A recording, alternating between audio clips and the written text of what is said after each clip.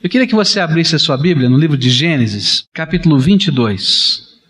Esse texto vai falar sobre um dos momentos mais difíceis na vida do homem de Deus, Abraão.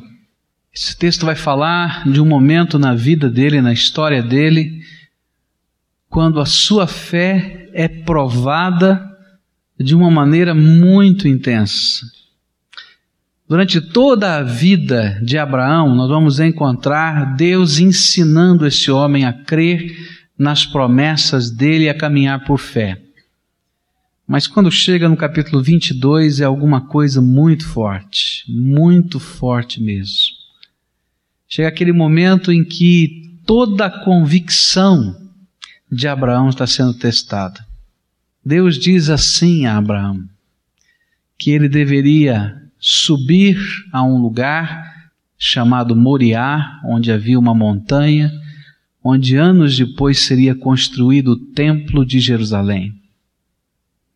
E naquele lugar muito especial que Deus já havia escolhido, ainda que ninguém soubesse, ele disse: olha, você vai entregar em sacrifício o seu único filho, o filho da promessa, o filho que você esperou a vida inteira confiando que um dia eu lhe daria, e que quando você tinha 100 anos de idade e achava que não podia mais acontecer, e a sua esposa já era bem velha, que não poderia mais conceber, eu fiz um milagre e nasceu essa criança. Agora eu quero que você o dê para mim. E o dar não era simbólico, não, era um negócio muito forte. Era fazer uma fogueira, colocar a criança ali e imolar, matar, um sacrifício. Algo meio estranho, esquisito, complicado. E durante todo esse texto, que a gente vai ler alguns pedaços, Deus permite a Abraão ter uma convicção. Há duas frases aqui muito fortes. Eu vou ler estes versículos e nós vamos caminhar na palavra de Deus. Vamos ler a partir do verso 1 e você vai vendo o que está acontecendo e as convicções que estão no coração de Abraão. Sucedeu depois destas coisas que Deus provou a Abraão, dizendo-lhe: Abraão, e este respondeu: eis-me aqui. E prosseguiu Deus: toma agora teu filho, teu único filho, Isaque, a quem amas, e vai à terra de Moriá, e oferece-o ali em holocausto, sobre um dos montes que te hei de mostrar. E levantou-se, pois, Abraão de manhã cedo, albardou o seu jumento, e tomou consigo 2 de seus moços, e Isaque, seu filho, e tendo cortado lenha para o holocausto, partiu para ir ao lugar que Deus lhe dissera. Ao terceiro dia levantou Abraão os olhos e viu o lugar ao longe. E disse Abraão a seus moços: ficai-vos aqui com o jumento, e eu e o mancebo iremos até lá, e depois de adorarmos, voltaremos a vós. E tomou, pois, Abraão a lenha do holocausto e a pôs sobre Isaque, seu filho, tomou também na mão o fogo e o cutelo, e foram caminhando juntos. E então disse Isaque a Abraão, seu pai: meu pai. Respondeu Abraão: eis-me aqui, meu filho. E perguntou-lhe Isaque: eis o fogo e a lenha, mas onde está o cordeiro para o holocausto? E respondeu Abraão: Deus proverá para si o cordeiro para o holocausto, meu filho. E os dois iam caminhando juntos. Havendo ele chegado ao lugar que Deus lhe dissera, edificou Abraão ali o altar, e pôs a lenha em ordem, e amarrou Isaque seu filho, e o deitou sobre o altar em cima da lenha, e estendendo a mão, pegou no cutelo para imolar o seu filho. Mas o anjo do Senhor lhe bradou desde o céu e disse: Abraão, Abraão. E ele respondeu: eis-me aqui. E então disse o anjo: não estendas a mão sobre o mancebo, e não lhe faças nada, porquanto agora sei que temes a Deus, visto que não me negaste teu filho, o teu único filho. E nisso levantou Abraão os olhos e olhou, e eis atrás de si um carneiro, embaraçado pelos chifres no mato. E foi Abraão e tomou o carneiro e ofereceu em holocausto em lugar do seu filho. Pelo que chamou Abraão àquele lugar Jeová Jiré, donde se diz até o dia de hoje, no monte do Senhor se proverá.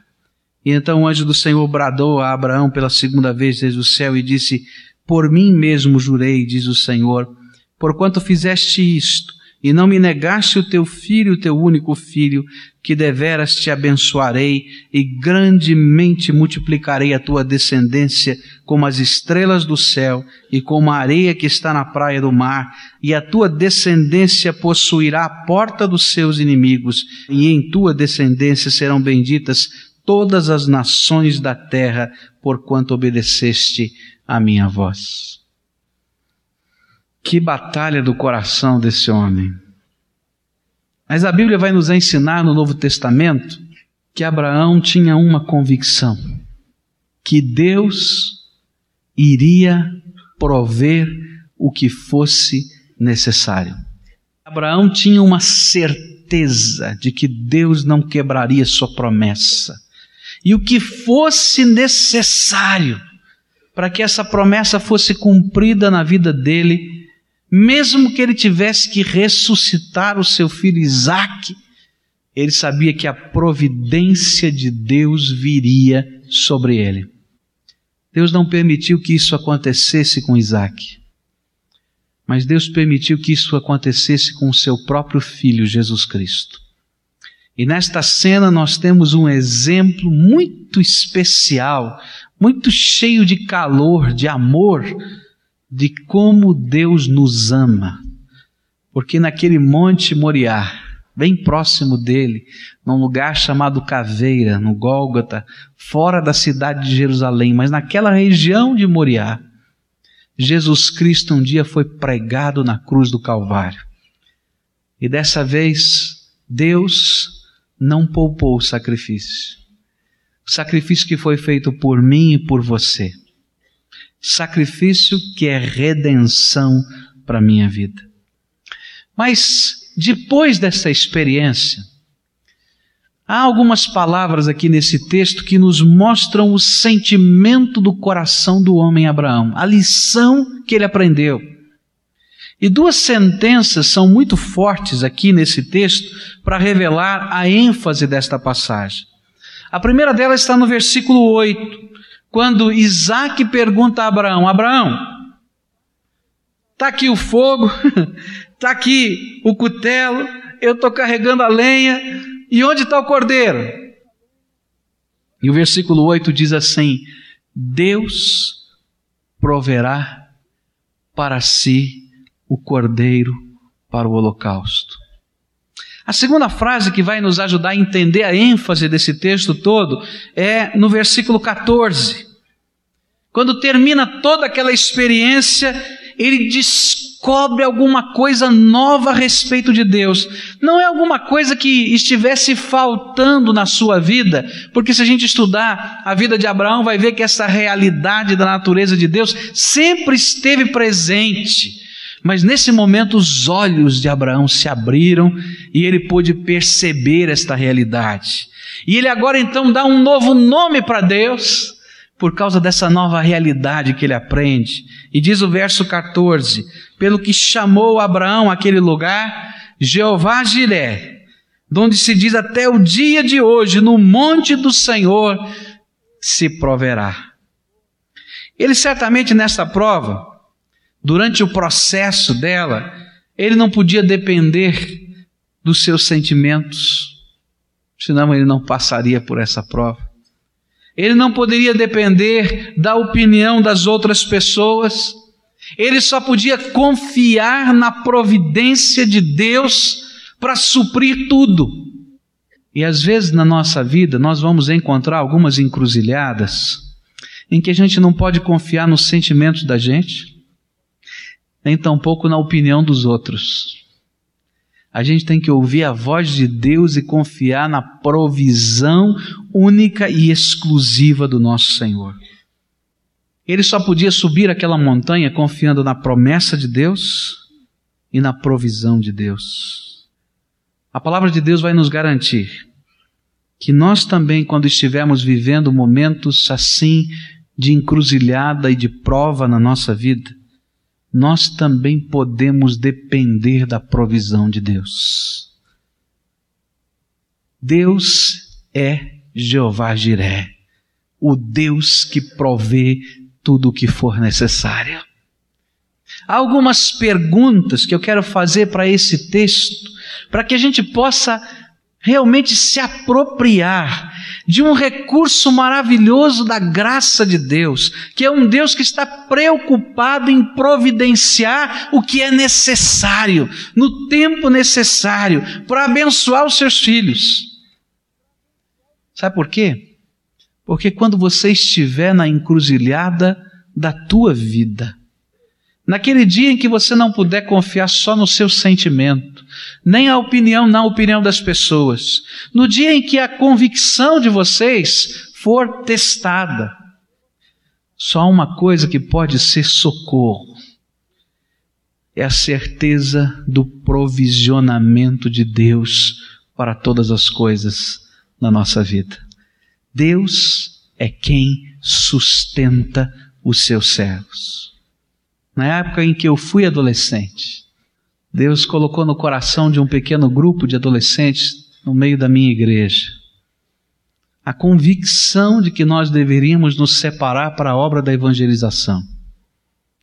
Nós tínhamos 14 anos de idade naquela época e Deus deu uma convicção muito séria de que era isso que Ele tinha. E aí um grupinho pequeno, 12 ou 13 adolescentes, assumiram aquele compromisso e a gente começou a fazer a obra de Deus. Pregava nas praças. E Deus é tão bom, que na minha primeira pregação, numa praça pública, como que se Deus dissesse, você vai na tua fraqueza e eu vou na minha graça, 22 pessoas receberam Jesus como Salvador na praça.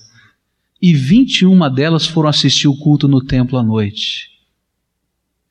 Não era o pregador, porque eu era um garoto que não sabia nem falar. Tremia, meus irmãos, mas como eu tremia. Mas é que existe um Deus que provê tudo. É um Deus que sustenta. E cada vez que Deus colocava um sonho, e colocava um objetivo na vida do adolescente, daquele grupinho de adolescente, e a gente dizia às vezes para as pessoas mais maduras, eles olhavam para a gente e davam risada, e diziam assim, eles não sabem nada da vida. Um dia nós dissemos, aqueles 12 ou 13, nós vamos alugar um salão para plantar uma congregação. Não tinha dinheiro da igreja, nós dissemos, não, vamos alugar assim mesmo. Os pais disseram, vocês não vão achar nem quem alugue para vocês. Você não sabe que tem que ter contrato, tem que ter fiador, tem que ter tudo esse negócio. E depois, se ninguém trabalha, como é que vai pagar esse negócio? Deus é tão bom que teve o salão, teve contrato, não precisou de fiador e nunca deixamos de pagar. Sabe por quê? Porque Deus é aquele que provê todas as coisas. Jeová Jiré, Ele é teu Deus. Mas esse texto me faz fazer algumas perguntas. E eu queria que você pensasse comigo sobre essa provisão de Deus e perguntasse a esse texto estas mesmas coisas. A primeira pergunta que eu tenho quando eu leio esse texto é a seguinte: onde o Senhor providencia as nossas necessidades? E aí no versículo 9, eu vou descobrir onde. Diz assim a palavra de Deus: e havendo eles chegado ao lugar que Deus lhes dissera, edificou Abrão ali o altar, e pôs a lenha em ordem, amarrou Isaque seu filho, e deitou sobre o altar em cima da lenha. No comecinho do texto, nos versículos 1 e 2, nós vamos encontrar a ordem do Senhor. E sucedeu depois destas coisas que Deus provou a Abraão, dizendo-lhe: Abraão, e este respondeu: eis-me aqui. E prosseguiu Deus: toma agora teu filho, teu único filho, Isaque, a quem amas, e vai à terra de Moriá, e oferece-o ali em holocausto sobre um dos montes que te hei de mostrar. Sabe onde é que Deus providencia toda a nossa necessidade? Somente quando nós estamos no lugar que Deus assinalou para nós. Olha, se Abraão tivesse tentado essa experiência na tenda da casa dele, não ia funcionar. Se ele tivesse tentado no deserto ali pertinho, também não iria funcionar. Essa experiência só funcionou porque esse homem de Deus ouviu a voz do Senhor, a vontade do Senhor, o projeto do Senhor, e foi para o lugar da vontade de Deus. E ali se posicionou. E se você vai ler no texto, você vai descobrir que já estava lá a provisão. Sabe o que eu aprendo? É que se nós não estivermos na vontade de Deus, se nós não estivermos no projeto de Deus, se nós não estivermos no alvo, no lugar onde Deus quer que nós estejamos, não vai haver provisão de Deus. E é por isso que muitas vezes nós estamos olhando para a nossa vida e dizemos: mas onde está a provisão prometida do Senhor? Mas às vezes a gente olha ao nosso redor e diz: onde você está? Você não está no lugar que Deus queria para a tua vida. Os teus sonhos, os teus alvos, não são aqueles que o Senhor tem. Então, cuidado, porque Deus é esse Deus que tudo provê somente quando você se coloca no lugar da vontade de Deus, do projeto de Deus. Agora, quando você tem certeza que você está no lugar do projeto de Deus, no lugar da vontade de Deus, pode ir com paz no seu coração. Porque esse Deus é poderoso para fazer muito mais abundantemente além do que você pode imaginar ou pensar. Quando nós fazemos a vontade de Deus, a Bíblia nos garante que eu tenho o direito de esperar a provisão, o socorro, o sustento, o milagre, a bênção que vem de Deus. Mas eu quero dizer uma coisa para você. Deus não é obrigado a abençoar as minhas ideias ou as suas ideias, os meus projetos ou os seus projetos. Porém, Ele promete que Ele se obriga a suportar o projeto da vontade dEle na tua vida. Um dos grandes medos que eu tinha no meu coração era entrar para o ministério e não saber como é que funcionava o sustento de Deus. Eu entrei para o ministério pensando que eu ia passar fome, como eu não conhecia Jeová Jiré. Esse Deus tem sustentado a minha vida em tantas coisas. E eu não estou falando de salário, eu estou falando às vezes até de pequeninas coisas do coração que a gente nem fala, que a gente tem até vergonha de falar. E que Deus, na sua misericórdia, vai lá e diz: eu sou aquele que supre a tua vida. Esse é Deus supridor, é Deus de bênção. Quantos milagres eu já assisti da misericórdia de Deus. Porque esse Deus é supridor, é abençoador, é aquele que abre portas quando você não imagina. Ele é Jeová Jiré, Deus que supre, mas somente quando a gente está no lugar da vontade de Deus. Você está passando por tribulação? Então olha se você está correndo atrás do teu plano ou do plano de Deus para a tua vida. Você está passando por luta? Eu não estou dizendo que a gente não passe por lutas nessa vida, a gente passa. Mas você não está entendendo o suprimento de Deus para você? Então veja se você está no lugar em que Deus indicou para a tua vida. Porque quando a gente está no lugar errado, Deus tem que nos forçar a sair daí e voltar para o lugar da vontade dEle. Aconteceu com Abraão. Quando veio a primeira fome na terra, ele não podia acreditar que Deus era supridor. Ele foi para o Egito e Deus teve que trabalhar a vida dele para dizer: volta, porque não é aí o teu lugar. Mas quando a gente está no lugar da vontade de Deus, coisas extraordinárias da graça dele acontecem, porque ele é o Deus todo supridor, que tem prazer em suprir o projeto dele na nossa vida. A segunda pergunta que esse texto me sugere é: quando? Quando o Senhor suprirá as nossas necessidades? E essa é uma outra pergunta que às vezes fica no coração da gente, não é verdade? Quando é que vai ser, Senhor? De que jeito vai ser? De que maneira? E às vezes a gente vai se enchendo de ansiedade. Agora, quando eu leio a palavra de Deus, não somente nesse texto, em tantos outros, eu vou descobrindo uma coisa da natureza de Deus. Deus nos supre justamente no momento em que estamos vivendo a necessidade. Nem um minuto antes e nem um minuto depois. Às vezes a gente fica dizendo assim, né?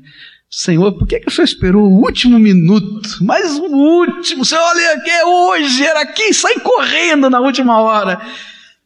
Mas é assim que Deus faz, justamente na hora da necessidade, não é antes nem depois, é naquela hora.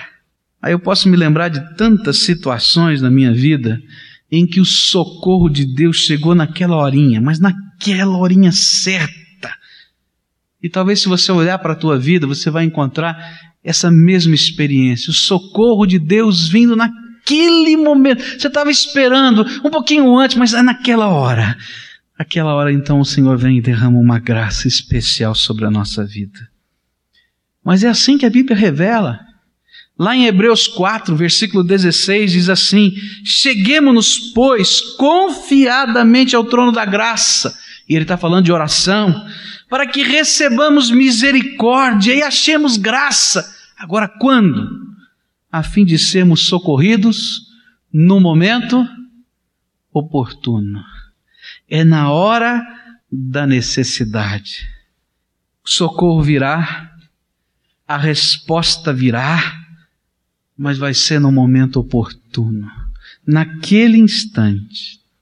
E me parece que isso faz parte da dinâmica de Deus, porque Ele deseja que nós entendamos que tudo está sob o controle dEle e não sob o nosso controle.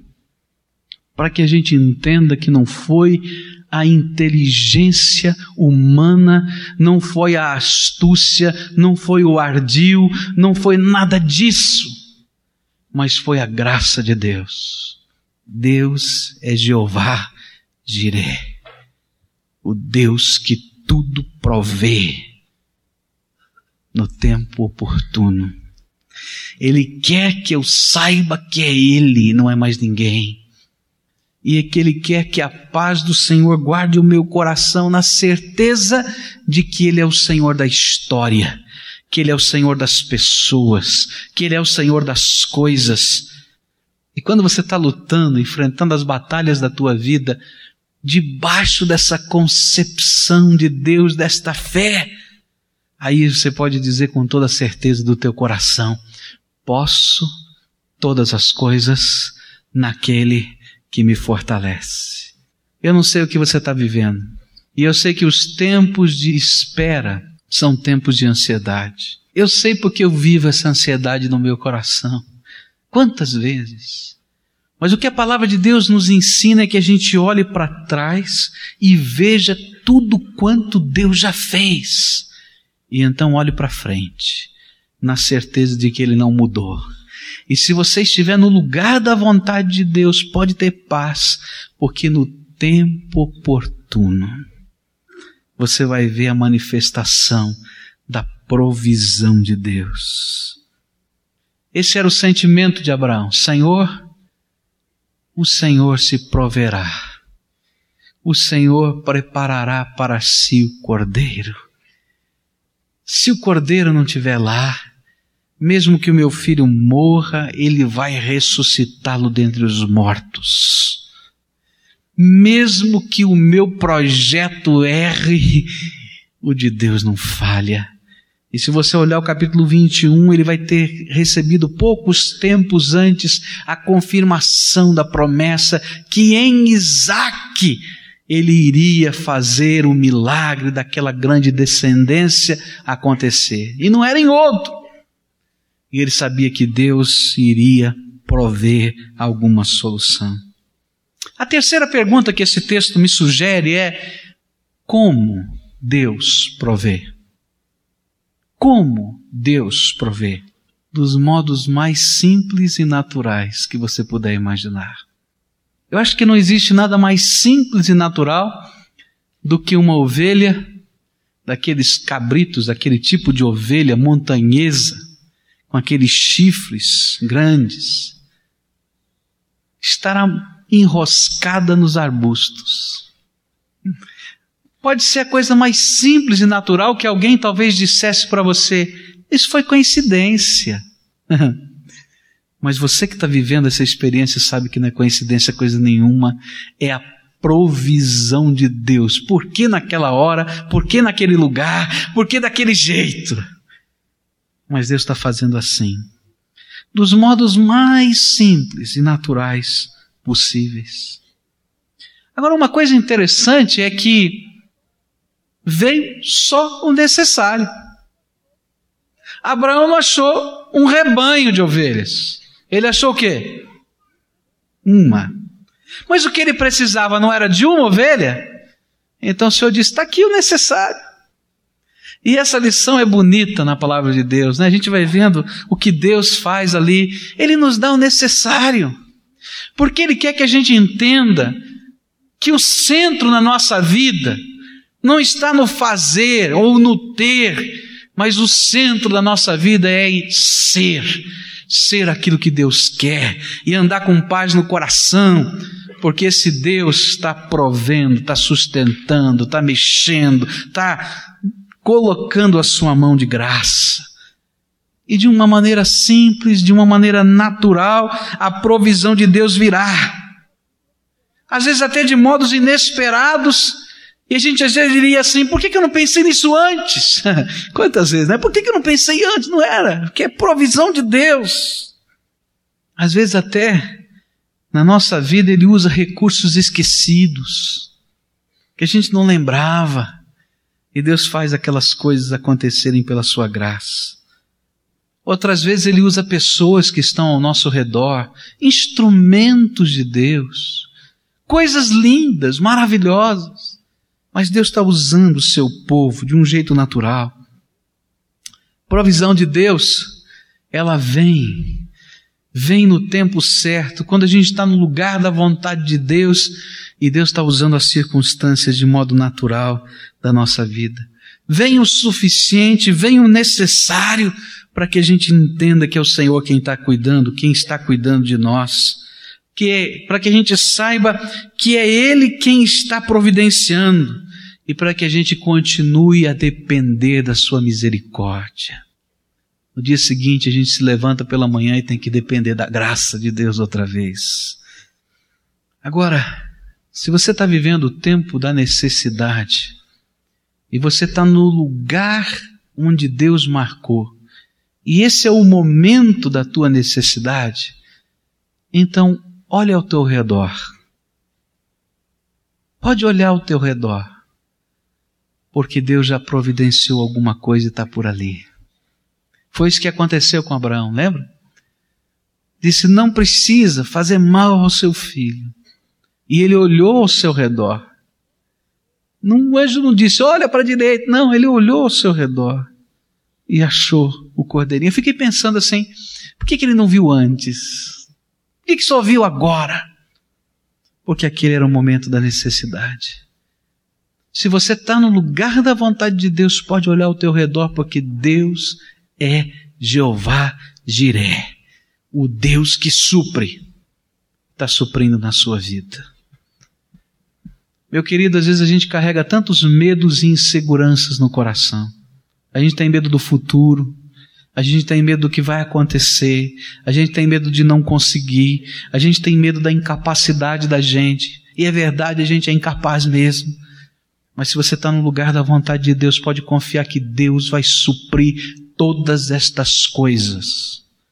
E às vezes Ele vai usar até pessoas que estão ao seu redor. Quando você se sentir incapaz, Deus vai colocar alguém que tem um dom diferente do que o seu e dizer, vamos trabalhar junto. É assim que Deus trabalha. Ele vai suprindo as nossas necessidades. A quarta pergunta que esse texto me sugere é: a quem Deus dá a sua provisão? Para quem Ele dá? Sabe para quem?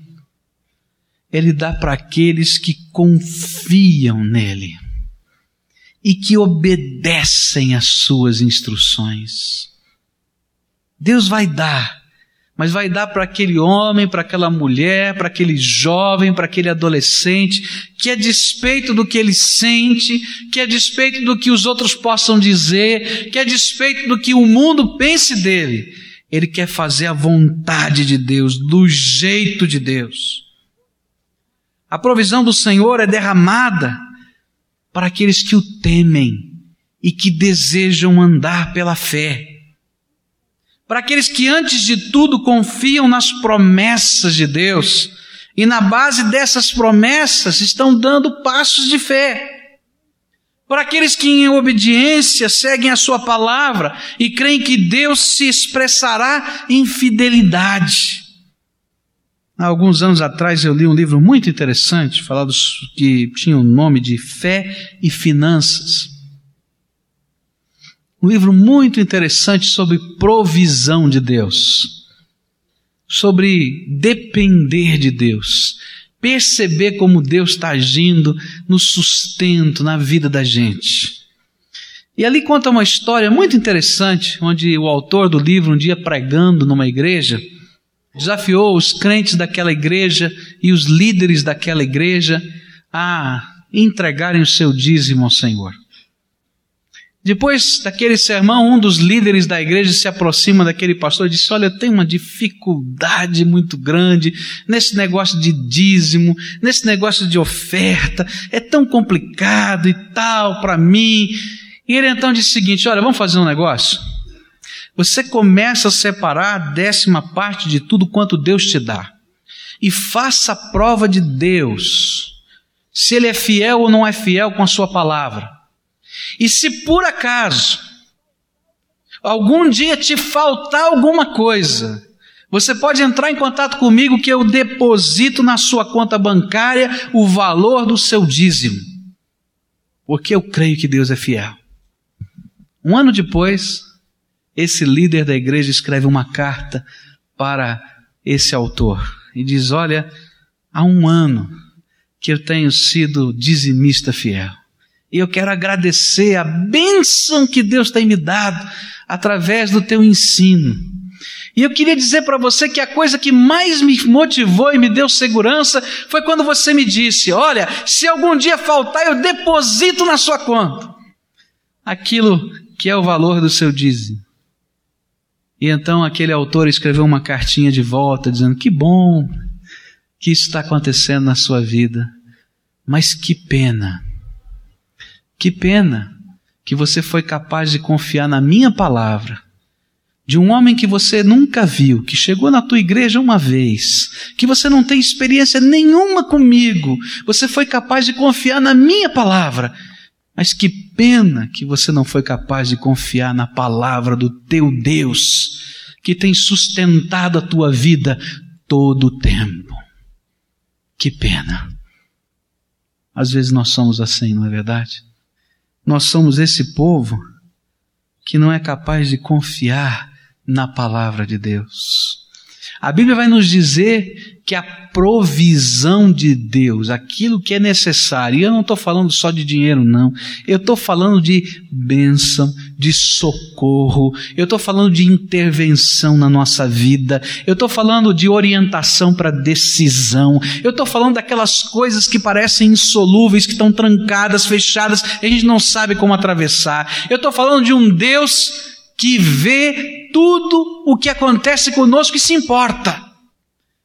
Ele só vai derramar essa graça da provisão na vida daqueles que querem obedecê-lo e viver por fé. A provisão virá se você estiver disposto a andar por fé na palavra de Deus, confiando na promessa, levando a sério aquelas convicções do Espírito Santo no seu coração, obedecendo apenas a ordem específica que vem do seu Senhor para a sua vida e nem mais nada, nada mais, porque esse Deus vai fazer graça derramar-se sobre você, se você estiver disposto a caminhar assim. Às vezes, não estamos provando a provisão de Deus, ou porque não estamos no lugar da vontade de Deus, ou porque não queremos ouvir a voz de Deus no nosso coração, ou porque não confiamos nas suas promessas. E aí a Bíblia nos diz que nós somos como homens inconstantes, semelhantes à onda do mar, que nunca chegam a lugar nenhum, que batem na beira da praia e voltam correndo. Quantos crentes são assim? Inconstantes, vão lá na beira da praia e voltam correndo como a onda do mar, nunca chegam a lugar nenhum da vida, porque não aprenderam ainda a ter um compromisso, um compromisso com o Senhor, de ouvir só a voz dele, dizer: Senhor, se é isso que tu mandas, se é isso que tu queres, vai ser do teu jeito e não do meu. Às vezes a gente vai se colocar em encruzilhadas muito parecidas com a de Abraão. Quando a gente vai ouvir algumas coisas que parecem incoerentes, que parecem loucas, mas a gente confia na palavra do Senhor. Um dos milagres de provisão mais bonitos do Novo Testamento foi a transformação da água em vinho. E eu fico impressionado com aquilo que aconteceu. Chega Maria, mãe de Jesus, e diz a ele: meu filho, acabou o vinho. Ele disse: o que eu tenho a ver com isso? Eu não tenho nada a ver com essa festa. E aquela mulher vira para os serviçais da casa e diz assim: tudo quanto ele mandar, façam. E vai embora. Aí Jesus dá a ordem mais incoerente e louca que podia existir. Ele diz assim: vai lá na porta da casa, pega aquelas talhas grandes que vocês têm para lavar os pés dos convidados. Era bom costume naquele tempo, porque não havia asfalto nem carro, as pessoas andavam por estradas empoeiradas, tem um lugar na entrada da casa para a pessoa lavar os seus pés antes de entrar para a festa. Pega aquelas talhas, troca a água delas, lava bem lavadinha, põe água limpa e leva para o mestre-sala, para quem está dirigindo esta cerimônia, essa festa. E eu posso imaginar aqueles serviçais dizendo: mas que coisa doida, está faltando vinho, gente. O negócio é procurar a adega mais próxima aí. O jeito é a gente ver se tem uma carruagem por aqui e alguém que possa dar um socorro para a gente. Será que o vizinho tem? Será que o outro tem? Está todo mundo pensando assim, essa é coisa natural. Aí o outro diz: mas esse negócio de trocar a água da talha de lavar pé, que coisa esquisita. Tá certo que a uva era espremida, né, com o pessoal pisando, né? Mas não dá, que negócio é esse? Alguém poderia dizer assim: escuta, a hora de lavar os pés já passou, nós temos que ver o que está faltando. Não é assim que a gente pensa? Na vida, nos problemas, nas lutas. Mas enquanto eles faziam isso, durante o fazer, a água se transformou em vinho. Sabe quando? É na hora da necessidade. Sabe onde? É no lugar da vontade de Deus. Sabe para quem? Só para quem quer ter um compromisso sério de ouvir e obedecer por fé aquilo que Deus está mandando na sua vida. Não é por vista, é por fé. Não é por ouvir falar, é por experimentar. Não é por deduzir, é por confiar. A última pergunta que esse texto me sugere, olhando para tudo isso, é: por que Deus provê toda a nossa necessidade. Meu querido, agora eu quero que você entenda bem isso, porque isso tem a ver com o caráter de Deus. Porque Deus provê toda a nossa necessidade. A razão é a grandeza da glória do seu nome. Sabe por quê? Porque Deus quer glorificar o seu nome nessa terra, na tua vida. Deus não está suprindo toda a nossa necessidade como o gênio da lâmpada, que é um escravo que tem que fazer os meus 3 desejos. Tem muita gente achando que Deus é esse escravo da lâmpada que tem que responder a todos os meus desejos se eu esfregar direitinho a lâmpada. E aí eu estou preocupado muito mais na palavra mágica. Eu estou preocupado no jeito. Mas eu não entendi a natureza de Deus. O propósito para o qual eu fui criado, que a humanidade foi criada, foi para que nós nos tornássemos alguém para a glória dele. E quando Deus supre toda a nossa necessidade, ainda que Deus seja cheio de graça, cheio de misericórdia, se preocupe até com os nossos sonhos, com os nossos detalhes, Ele está fazendo isso, não é por outra razão, a não ser dar glória ao seu nome. Todo milagre de Deus em nossa vida tem um objetivo: revelar a nós e aos que vivem ao nosso redor a glória do nosso Deus. Eu tenho visto muita gente tentando estudar milagre, dizendo qual é a utilidade do milagre. Deus não faz milagre que não é útil, que é útil. E minha gente, não conhece a Bíblia, porque a Bíblia está cheia de coisas dizendo para a gente que a razão de Deus fazer milagres é revelar a sua glória no meio do povo. Essa é a razão. É o projeto dele, de que esse mundo conheça que é um Deus cheio de misericórdia e graça. O milagre de Deus não veio só para o nosso deleite, nem para o nosso orgulho, nem para o nosso poder, mas para a proclamação de que existe um Deus vivo que se importa e trabalha a favor daqueles que o temem. Isaías 64, versículo 4 diz assim: porque desde a antiguidade não se ouviu, nem com os ouvidos se percebeu, nem com os olhos se viu, um Deus além de ti, que opera a favor daquele que por ele espera. É para a glória dele que Deus trabalha a nosso favor. E aqui agora existe uma questão ética. Que Deus está nos pedindo é que toda a provisão que o Senhor tem nos dado seja para a glória dele. Ele deu para a glória dele. Então, quando vem para a nossa mão, que é bênção dele, que ele continue sendo para a glória dele. Algumas vezes, nós usamos a provisão do Senhor, que deveria ser para a sua glória, como instrumento de afastamento de Deus e de pecado. Sabe, o que Deus tem te dado, quer seja financeiramente, quer seja de recursos pessoais, quer seja de inteligência, quer seja de capacidade, quer sejam dons, quer sejam coisas, é fruto da providência de Deus na tua vida. E é santo porque veio das mãos do Senhor. E Ele está dizendo: estou colocando sobre você para que seja para a minha glória. Porque toda a tua vida foi criada e separada para ser para a minha glória. Então usa tudo isso para o louvor do meu nome.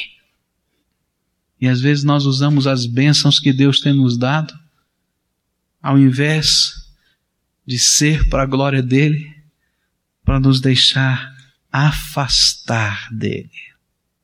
Quantas vezes a gente pega coisas bobas da nossa vida, que são presentes da graça, e a gente permite que essas coisas estejam desviando a gente do projeto de Deus, da vontade de Deus, da palavra de Deus, e se tornam embaraços na nossa vida. E depois a gente não entende porque que Deus dá umas chacoalhadas gerais na vida da gente. Ele pega e vira de ponta cabeça a vida. Mas por que, Deus, olha só? Sabe por quê, meu filho? Porque aquilo que eu mais desejo é que a sua vida seja para a minha glória. E a tua vida está seguindo apenas os teus projetos, os teus planos, os teus sonhos, a tua vontade, e não há lugar para a minha vontade na tua vida. Então vamos dar uma mexida aqui e vamos colocar essa casa em ordem. Deus quer abençoar os seus filhos. Há prazer no coração de Deus em fazer isso. Abraão aprendeu que Deus é provedor, que Ele é Jeová Jiré, o Deus que olha por, o Deus que tudo provê. Mas durante toda a sua vida o Senhor foi lhe ensinando que para desfrutar da sua provisão ele precisava, primeiro, estar no lugar da vontade de Deus. Segundo, esperar o momento da necessidade chegar. Terceiro, olhar ao redor, pois ele usa meios simples de prover. Quarto, andar por fé. E quinto, dar glória ao seu nome. Porque foi para isso que Ele nos criou. Deus quer ser o seu provedor. Ele é por natureza. Por isso Ele quer que você esteja olhando para a tua vida e checando no teu coração se estas perguntas podem ser respondidas afirmativamente no teu viver. Porque o que Ele deseja é que a glória dEle seja vista na tua vida.